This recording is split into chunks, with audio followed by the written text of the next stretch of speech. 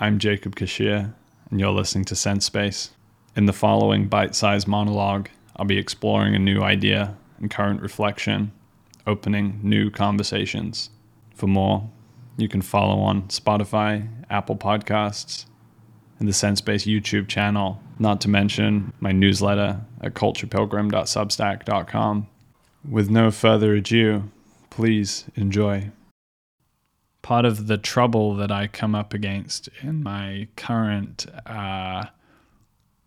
evolution or development is that I am integrating the Christ Jesus piece of reality, or rather it's crept up on me and come into my experience. But in any case, it's become very real and meaningful, and I know that in speaking about it, I am immediately inviting a buttload of presumptions and assumptions and trauma from being involved in the church and all of its varieties that many of you all grew up with. And there's no getting around that. Like, me talking about this is going to invite those past experiences, those legitimate experiences, those real shadows around the Christian tradition and authority structure and exclusionary structure and charismatic evangelical varieties.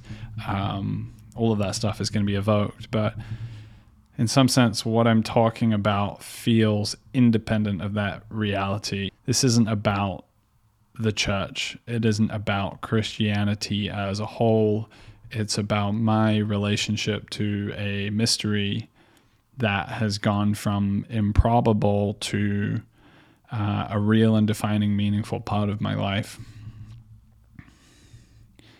And I see that as, in some ways, that Christ is kind of like coming up through the ground of culture,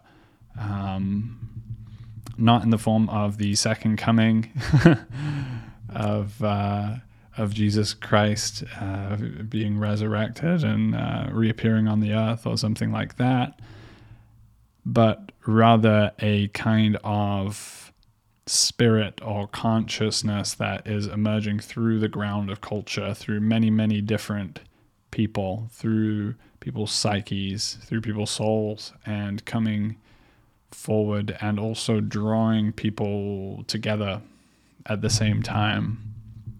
And this consciousness that it's bringing about is a consciousness characterized by love and a diminished sense of separation from everything else.